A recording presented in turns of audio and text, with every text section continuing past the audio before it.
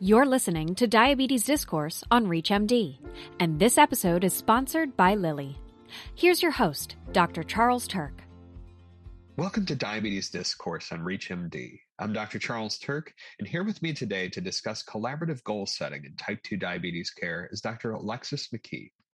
Dr. McKee is an assistant professor of medicine in the Division of Endocrinology, Metabolism, and Lipid Research at the Washington University School of Medicine in St. Louis. Dr. McKee, welcome to the program. Oh, thank you so much. It's a pleasure to be here. So let's just dive right in, Dr. McKee. Can you tell us what you prioritize when considering treatment plans for your patients with type 2 diabetes? Absolutely. It's a great question. When I see patients with type 2 diabetes, the very first thing I'm thinking about is what micro or macrovascular complications do they have?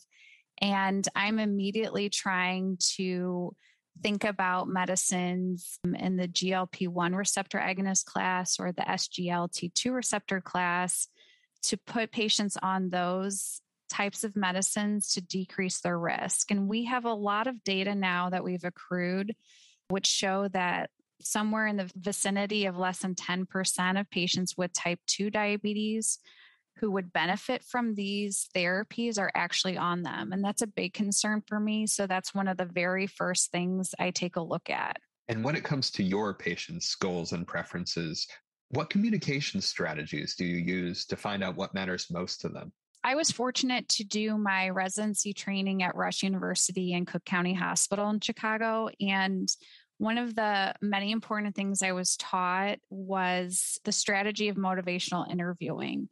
And so this focuses on asking open-ended questions and really engaging the patient in their own care.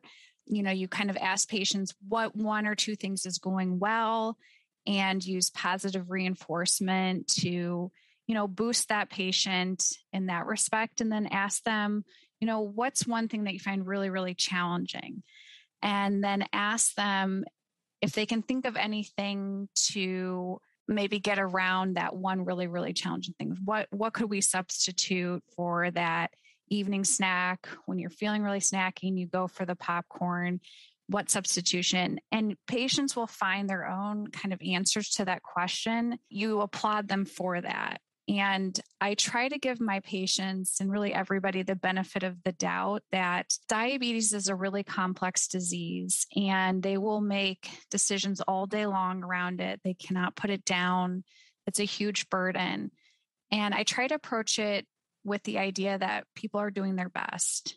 And we just need to respect that and applaud what they're doing well and support them in the places where they need some help. So that's kind of been my approach when dealing with things, and it's worked out really well. So once you find out your patient's unique goals, how do you go about balancing them with your own priorities to create a tailored treatment approach for each specific patient?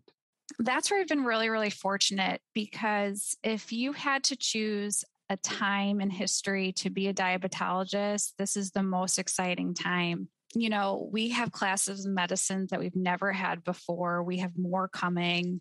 We're able to really, get on top of macrovascular complications and do more to protect the kidney. And in addition to that, a lot of times patients come to me and one of their main frustrations is, weight. They're overweight, they're obese, and that's a huge hurdle for them. Luckily, the two classes of medicines that I am always deploying, the GLP-1 receptor agonists and the SGLT2 inhibitors, decrease weight. So in fact, my priorities to, help patients align with what their priorities are. And so for me, that's actually a huge win all around. For those just tuning in, you're listening to Diabetes Discourse on ReachMD. I'm Dr. Charles Turck, and I'm speaking with Dr. Alexis McKee about how we can tailor treatment plans for our patients with type 2 diabetes. Dr. McKee, let's switch gears a bit and focus on a common concern many of us have: poor adherence to treatment. What factors might lead to non-adherence in our patients with type 2 diabetes? And I have to say, I really like that you chose the words like non-adherence. A lot of times my trainees will say non-compliance, and we've really gotten rid of that sort of paternalistic term. And The major two things are too complex, the regimens are too complex, and or cost non-adherence. And so the way I get around non-adherence, which is related to complex regimens, is I can't tell you the number of patients I see on a week-to-week basis who have type 2 diabetes, and the most creative management we have is putting them on basal bolus therapy. And so I asked my trainees to take a vial of saline and give themselves 4 injections a day and see how, they feel. And that's a lot of work. And so I think when you realize you can replace that bolus insulin with a once a week medicine that will actually decrease their weight and protect their heart, that's sort of a game changer. And if you simplify things for patients. So I'll ask them, how often do you miss your basal insulin in a week? And they'll tell me, well, 2 or 3 times. I say, well, you take it at night. What if we took it in the morning? Would that make any difference? Yeah, I think if I took it in the morning, that way I get up and I'm on my schedule, that may help. So I'll try to align their medicines, times of days that they won't forget it. And if they're on metformin intermediate release, I'll change it to extended release. Then they could take all their metformin tablets together. I just try to really, really simplify things. And then when it comes to cost, because that's often what I hear from providers and also patients is cost. And we're lucky because there are all kinds of patient assistance programs. So I often rely heavily on pharma to help with the paperwork and the copay cards and things like that, so that there's no reason why these patients can't get the appropriate classes of medicines due to cost. Have you found that continuous glucose monitoring has any impact on adherence or non-adherence? Absolutely. CGM, I really think, we're well past finger stick glucoses, just like we're not doing urine glucose monitoring circa 1950. Finger stick glucoses are like the Cliff Notes version of reading the full novel. The amount of information you can get from CGM is so much more helpful. The other thing is because patients can see everything in real time, I call this like the Santa Claus effect. They feel like someone's watching them, I'm watching them, or they're a little bit more responsible for the choices they're making. They can see that sugar spike after the donut that they chose instead of, something healthier. And I think that has been a huge game changer. And we've seen, studies that show an A1C reduction similar to giving a GLP-1 receptor agonist just by putting patients on CGM, which is huge. You'd mentioned motivational interviewing just a little bit earlier. Are there any other communication strategies we might use to improve treatment adherence? That's pretty much my major one.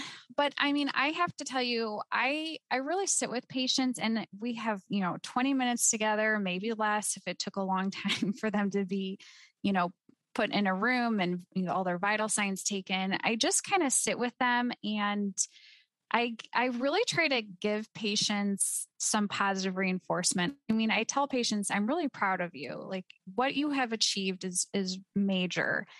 And, to see their faces light up is a huge thing. So many times they go to providers and they sort of, are beaten down, we need to do this, we need to do that. And just hearing a little bit of positivity can change the whole situation. So I really, really focus on positive reinforcement.